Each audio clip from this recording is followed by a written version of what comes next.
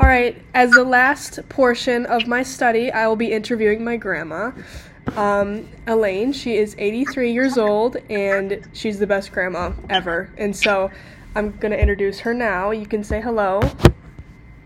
Hello. Awesome. So I'm going to be comparing her to my 17-year-old cousin, Olivia, and the differences that they may have in their lives during anxiety. I know they're at different places, of course, so I would like to just get to know a little bit more about that.